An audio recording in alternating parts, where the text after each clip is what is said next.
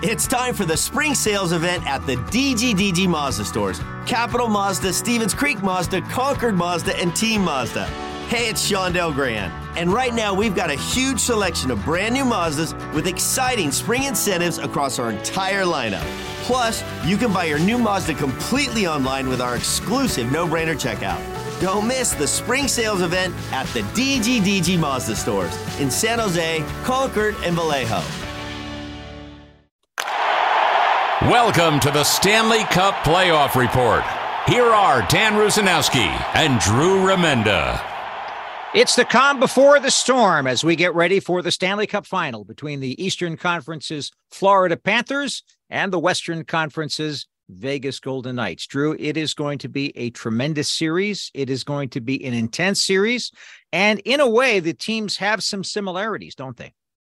Yeah, they really do, Danny. First, I think you can look at the goaltending. And this is the fourth time in NHL history since they started tracking save percentages that both goalies, starting goaltenders going into the final series, have a save percentage of over .935, Bobrovsky and Adin Hill. That's number one. Number two, their lines, that the way that the teams are set up, the way that the teams play, they both rely on the forecheck. They both rely on tons of pressure away from the puck. They both rely on the play below the tops of the circles. The one area that I look at, and I think that there's a difference, is the power play. The Vegas power play in the playoffs hasn't been very good. They're only at like 18%. Florida's like 27%, so they've been much better there. Penalty kills pretty much the same. 5-on-5 goals, pretty much the same. Florida has faced more shots in the playoffs, Bobrovsky has, than Adin Hill. The Vegas Golden Knights do a fantastic job of blocking shots.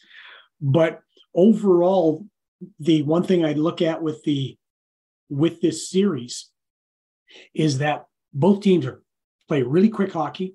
Both teams rely on pressure, and both teams rely on their goaltenders. And it'll be interesting to see who cracks and whose pressure is able to win the day, so to speak. Well, I think that you basically have summarized our entire show today by talking about every single topic, because they're all on my mind too. I think both teams have depth. They like to play four lines. They're really good in front of the net. They're getting the goaltending that they needed. I'd say the one difference, maybe as you mentioned, is that Bobrovsky has sort of carried the team a couple of times, whereas Adin Hill has been a lot like Kemper was last year in that he's been good enough when it's really been asked. And let's not forget about Laurent Brossoit earlier in the series too. He was the same thing, good enough for Vegas to advance and to get by some of the challenges they have. I think in goal, where you started it, it's going to be an interesting matchup. Yeah, I think you bring up a good point, Danny, when you talk about the fact of in front of the net. When you look at the way both teams play in front of their own zone, I think Vegas, especially how they collapse right to the net, sometimes makes it very difficult for the goaltender to find the puck. But Adin Hill's a big guy, as we know. He finds the puck pretty well.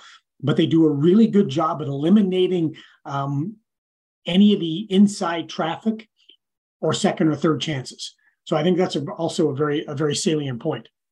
We'll start out with Paul Maurice, who was meeting with the media just before the Panthers flew off to Vegas for a game number one. And that'll be the first game of a 7-game series. And who knows, maybe it will go 7. But Paul Maurice and Bruce Cassidy are both very good at speaking with the media and waxing eloquently on a lot of different topics. And one of the topics that was brought up to Paul Maurice was, did the time away from the Winnipeg Jets, did his decision to leave and take some time away from the game help him for what he's dealing with at this point right now?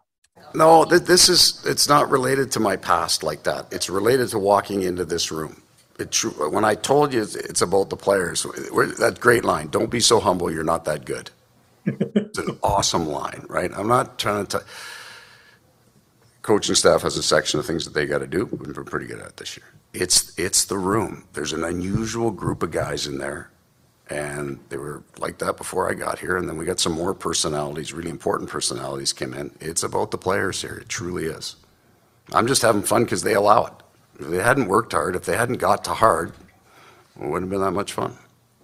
Interesting. He's a fascinating guy because I don't know how he does this, but he is able to crystallize all of his thoughts into something very cogent, and he goes on in great detail. And that means he's thought a lot about a lot of the topics he's being asked about. Well, we've had the pleasure of getting to talk to him all the time when he was in Winnipeg, or even when he was in Carolina before, and Toronto. And he's been coaching in the NHL as a head coach since he was 29 years old. By the way, I love that line. Don't be so humble. You're not that good. It's awesome. It's a great line. He's gone through this a lot. He is a very thoughtful, very smart guy. And the one thing that he says there, and it's very important for teams to understand, and it's a very rare group that is able to pick this stuff up, which is, it's not about the coach. It can't be about the coach. Once your team gets to a certain level and gets to this level where you're great, where you're trying to win the championship, when you're getting to the finals, it's not about the coach anymore. It's about the guys in the room that have taken over that team. Well, one of the guys has taken over that team. We've already mentioned Bobrovsky, but also Matthew Tkachuk, a guy that's come through in a big way for the Florida Panthers, a tremendous acquisition by Bill Zito. And, nobody says you could have planned it because of the way things turned out. But Tkachuk has been known for making big plays at big times. Tkachuk out at the right point covering. 15 seconds in regulation. Tkachuk, Reinhart near circle. Reinhart in the circle. Shot, and it's fought off by Anderson. Barkov right circle. Down to the goal. Like Tkachuk in first shot. He scores! He scores! He scores! Matthew Tkachuk, a power play goal! It's 4-3 Panthers with 4.3 seconds to go in regulation time. That's Doug Plagans on Florida Panthers radio. And, if whether they win the cup or not, that's a goal that Florida Panthers fans are going to remember for a long time. Think about what he has done in the playoffs in this series. I mean, he scored the two overtime goals in Carolina. And then he assisted on the winning goal in game 3 in Florida. And then in game 4 with 4.3 seconds left, 4.5 seconds left, he puts the puck in. He thrives on those moments. He lives for those moments. He sees it and thinks, now's my time. And he's been exceptional at it. Paul Maurice talked about it even when he was in Calgary. He was doing that. But now it's spotlighted and highlighted because it's the Stanley Cup playoffs. You know what I think he does too? He brings a sense of calm to the room because of his energy, and it's kind of a paradox, but I think he's helping Alexander Barkov be a better captain too, just because of the pressure that he takes off him. I agree with you. I think one thing that we've seen with, there's 3 guys that I look at that for Florida are those guys, those spark guys. Number 1, obviously, with Matthew Tkachuk. Number 2 is Sam Reinhart. Number 3 is Bennett. Like, to me, they have been fantastic. Bennett is just as nasty, if not more, than Tkachuk. Bennett is a guy that has scored some big goals for them. I mean, really big goals for them. And he has been able to, when you look at that second line with Bennett, Tkachuk, and Cousins, that he's been another driver on that team, which you need. So I think that has really helped. Those 3 guys, to me, have really helped take that pressure off of Barkov, where Barkov kind of had to be the guy last year, especially during the playoffs, had to be the guy. And now he's been able to kind of have that load shouldered by a couple of other guys as well. Very interesting to note what Paul Maurice, the coach of the Florida Panthers, expects from his captain. A person that you can talk about the game and a person who has an understanding of his room. So when you go to him and ask, how are you guys feeling? Where your body's at? That he is relatable enough to the people in the room, and he's connected enough that he can tell you what's going on in the room or what the game is. Also somebody that can describe the game to you, the players play, and their feedback or information they get about what they're doing on the ice, the acceptance of it, where they're at with it. That's really, really important, that part of the relationship. You can get him an honest conversation with a guy about where the team's at. He's very good at it. And he also has a different perspective. Like, we've got 3 unique leaders there just by position on Ekblad. 2 guys that have been here a long time. We also got Patrick Hornquist, right? He was also an alternate captain here. So we got 4 guys there that all have a different perspective. but being able to access what they see on the ice. There are other players as well. Sam Reinhart would be a guy that if you want to find out what's going on in the game, you talk to Sam, because he's got a really keen eye from the bench. So just that interaction, all of them spend any time getting to a guy and tell him he's got to push himself harder because the team needs him to, right? Like these guys all are in the gym, they all work out, they all push hard in practice, they're all intense in practice. So I don't have any concerns with any of that. We've never really had a conversation about that. Pretty interesting stuff, isn't it? Yeah, it really is. And, he brings up Ekblad, and that's the other comparison I guess I should have talked about when we started off the show today, is when you look at their defense, they've got Aaron Ekblad, who is so mature beyond his years.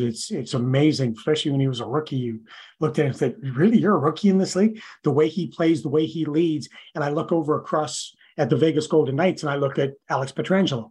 Pietrangelo to me and Ekblad are the two anchors on that defense. They're the two foundation pieces on that defense who show you the way, not just talk about the way. Well, it's interesting to take a look at the past, too, because Paul Maurice, as you mentioned, has been around a long time. We remember him when he was with the Hartford Whalers, as you noted. His very first game he ever coached in the NHL was against the San Jose Sharks back in Hartford. Yeah. And he's seen just about everything. He's been to the Stanley Cup final with the Carolina Hurricanes. He's dealt with the media circus in Toronto as the head coach of that team. And he's been in a smaller market where there's nothing else to think about but the NHL team in that town, and that being Winnipeg. And now he's in South Florida, back in a part of the country where he spent a lot of his time in the course of his NHL coaching career. And in fact, the last time the Florida Panthers went to the Stanley Cup final was 1996. Dave Lowry, former Shark great, was on that team. They went all the way to the Stanley Cup final before dropping a 4-game series to Detroit and make that Colorado. Colorado with Mike Ricci in the lineup, winning the Stanley Cup, Sandis Ozolinsh. So a very memorable series for us, but also he was asked about his experience and his memories of that and what he can relate to now in Florida. Just, it's probably just to see. So in 96, right, you don't get anywhere near the video that you get now. You don't, like you were getting Jumbotron feeds on VHS tapes. It's the truth. And you'd get the Panther on there more than you would the face-offs, right? So you didn't get a lot of video in Hartford from Florida. But the stories, right, and kind of the generations from Roger Nielsen to Doug McLean. There was the concern over the trap. It was a horrible thing. It was the scourge of the game. It had just come in. They didn't say much about it when Jersey won the Cup the year before, but it was awful that Florida ran it on them. And then Uwe Krupp's overtime goal. Remember that? And then the rest of it I get from Sylvain Lefebvre. So there's more of a Colorado perspective on that. Well, more of a Colorado perspective, but he brings up something that I know you can relate to, Drew, and that is the quality of the video back in the day when you were doing all that video coaching.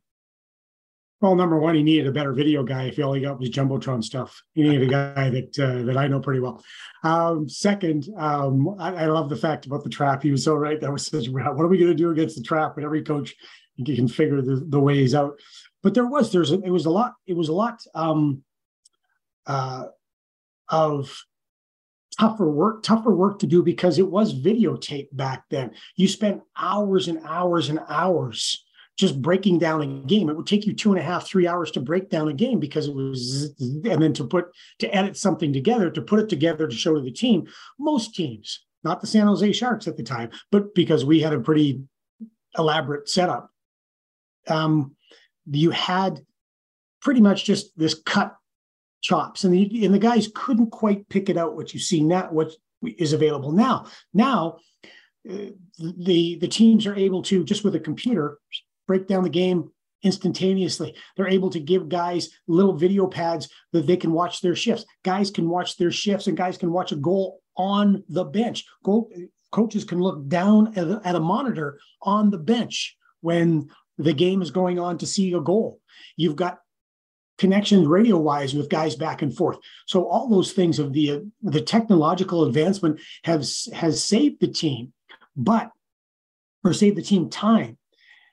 But just because you have all that information, all that video, all those visual aids available to you doesn't mean you need to use them all the time. One thing that we talked to the great Rob Zettler last year, who won a Stanley Cup, of course, with Tampa with John Cooper. And Rob Zettler told us, I don't know if you remember this, that the first time that he went to hold a penalty kill meeting, he brought in 30 minutes of video. And John Cooper later told him, said, listen, you could have done what you did in 3 minutes. We need detail. We don't need volume. We need detail. So that's been the big challenge for coaches when it comes to video. How much, just because it's available to you, how much do I really need to use it?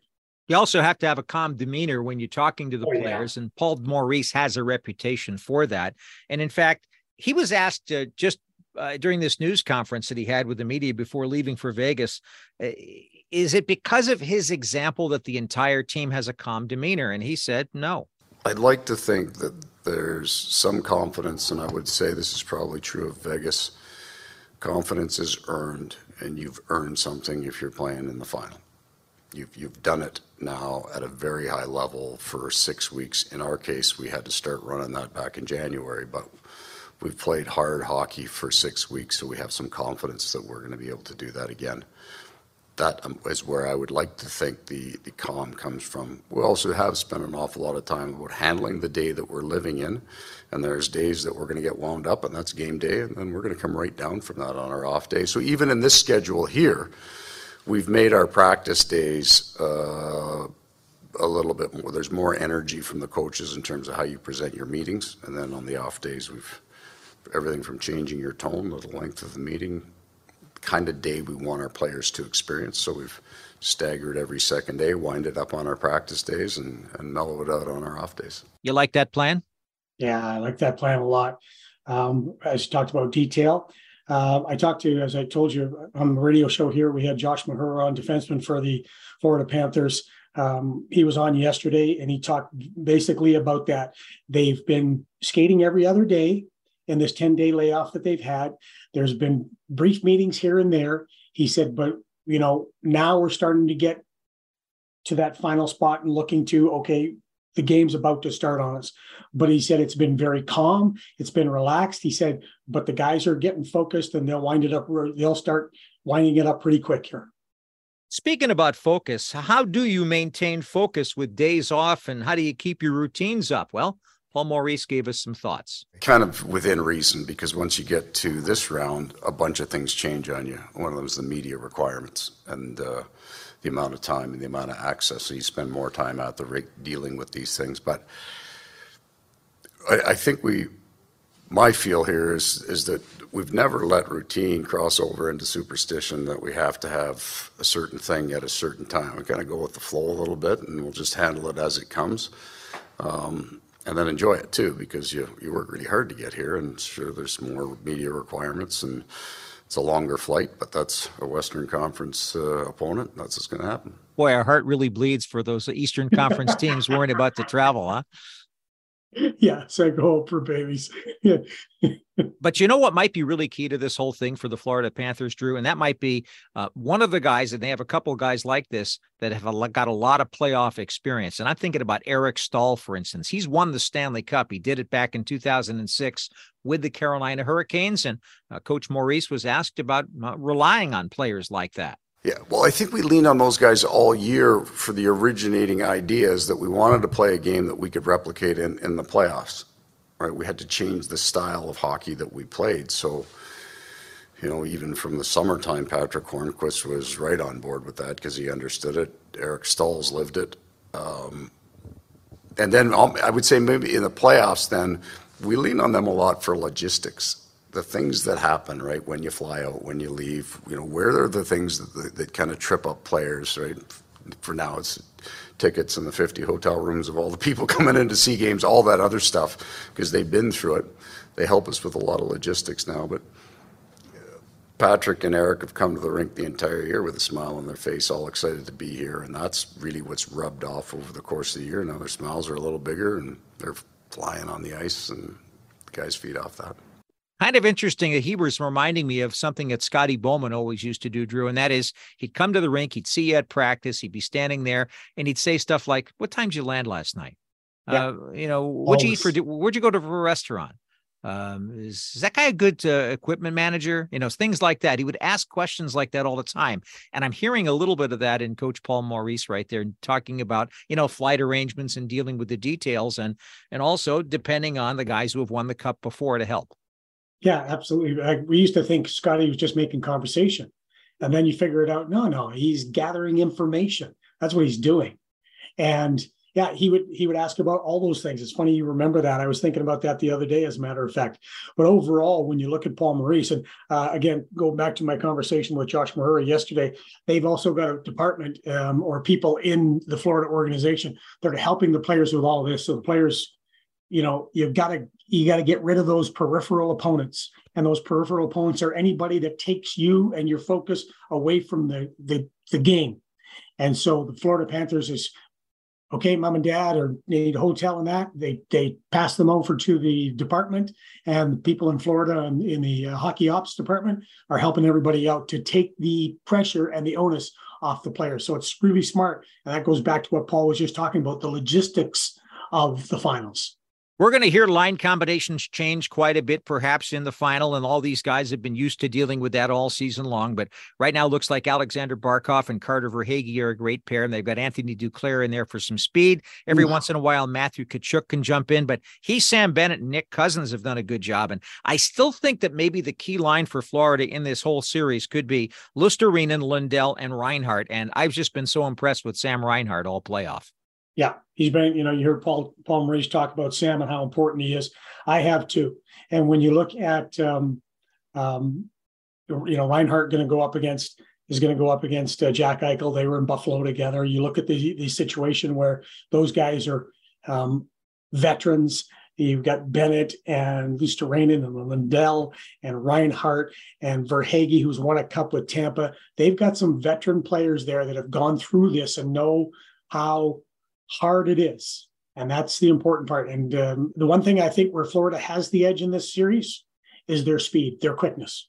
We continue now with the Stanley Cup Playoff Report on the San Jose Sharks Audio Network.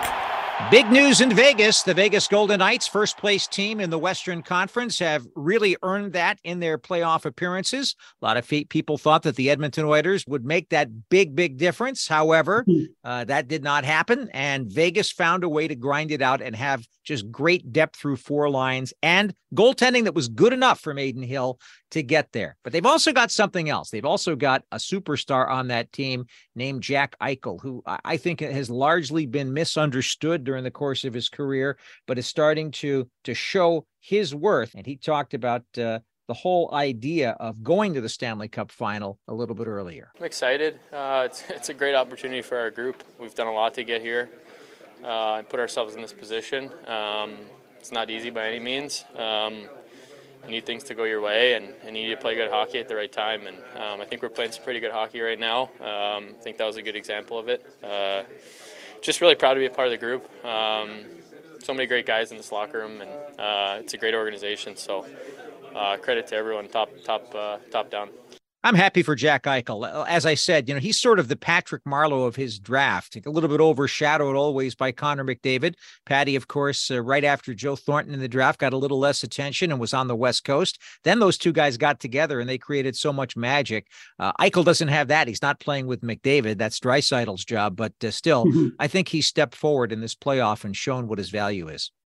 Well, I think you're 100% right. And I found it funny the other day when I said, Jack Eichel is a really good hockey player because of course he is. You look what he did at BU under David Quinn. You look at the career he had in Buffalo, even though there was a lot of things in Buffalo. Like, remember when the whole draft lottery happened and Buffalo came in second, and the look on the GM then's face, Tim Murray, I call him Angry Cat, he was so disappointed that he didn't get Connor McDavid. Yeah, and the message he sent to Jack Eichel was, "Well, you're second best."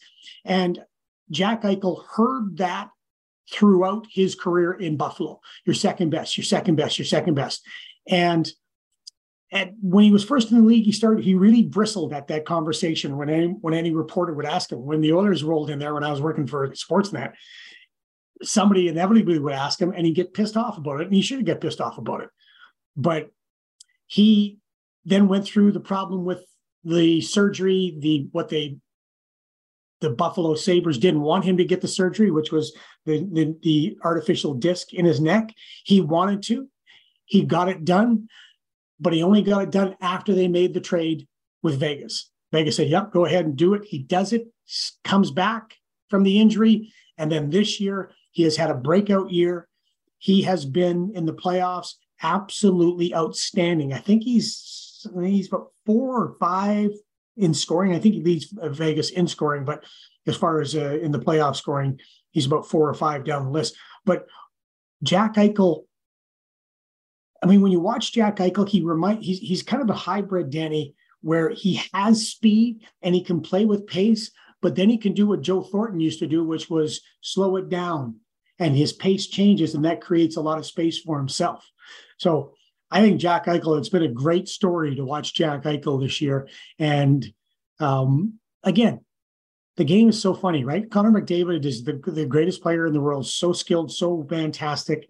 And so is Leon. But as the Vegas Golden Knights have shown you with Jack Eichel, it takes more than one guy, or it takes more than 2 guys. And sometimes it takes more than a year. Now that Ekholm is there, Yes. He's settled in. We'll see what happens next year with Edmonton. But in terms of Eichel, you hear him giving a lot of credit to his teammates quite a bit when he spoke a couple of seconds ago. And he doesn't necessarily have to be the guy in Vegas. And Bruce Cassidy says that's a key to it. 100% accurate. If you look at Game 6, I don't think Jack, Stoney, and Stevie, were they on the score sheet? Right? And we win the game 6-0. Now, did they play well? Absolutely. Jack can drive the game in a lot of different ways. He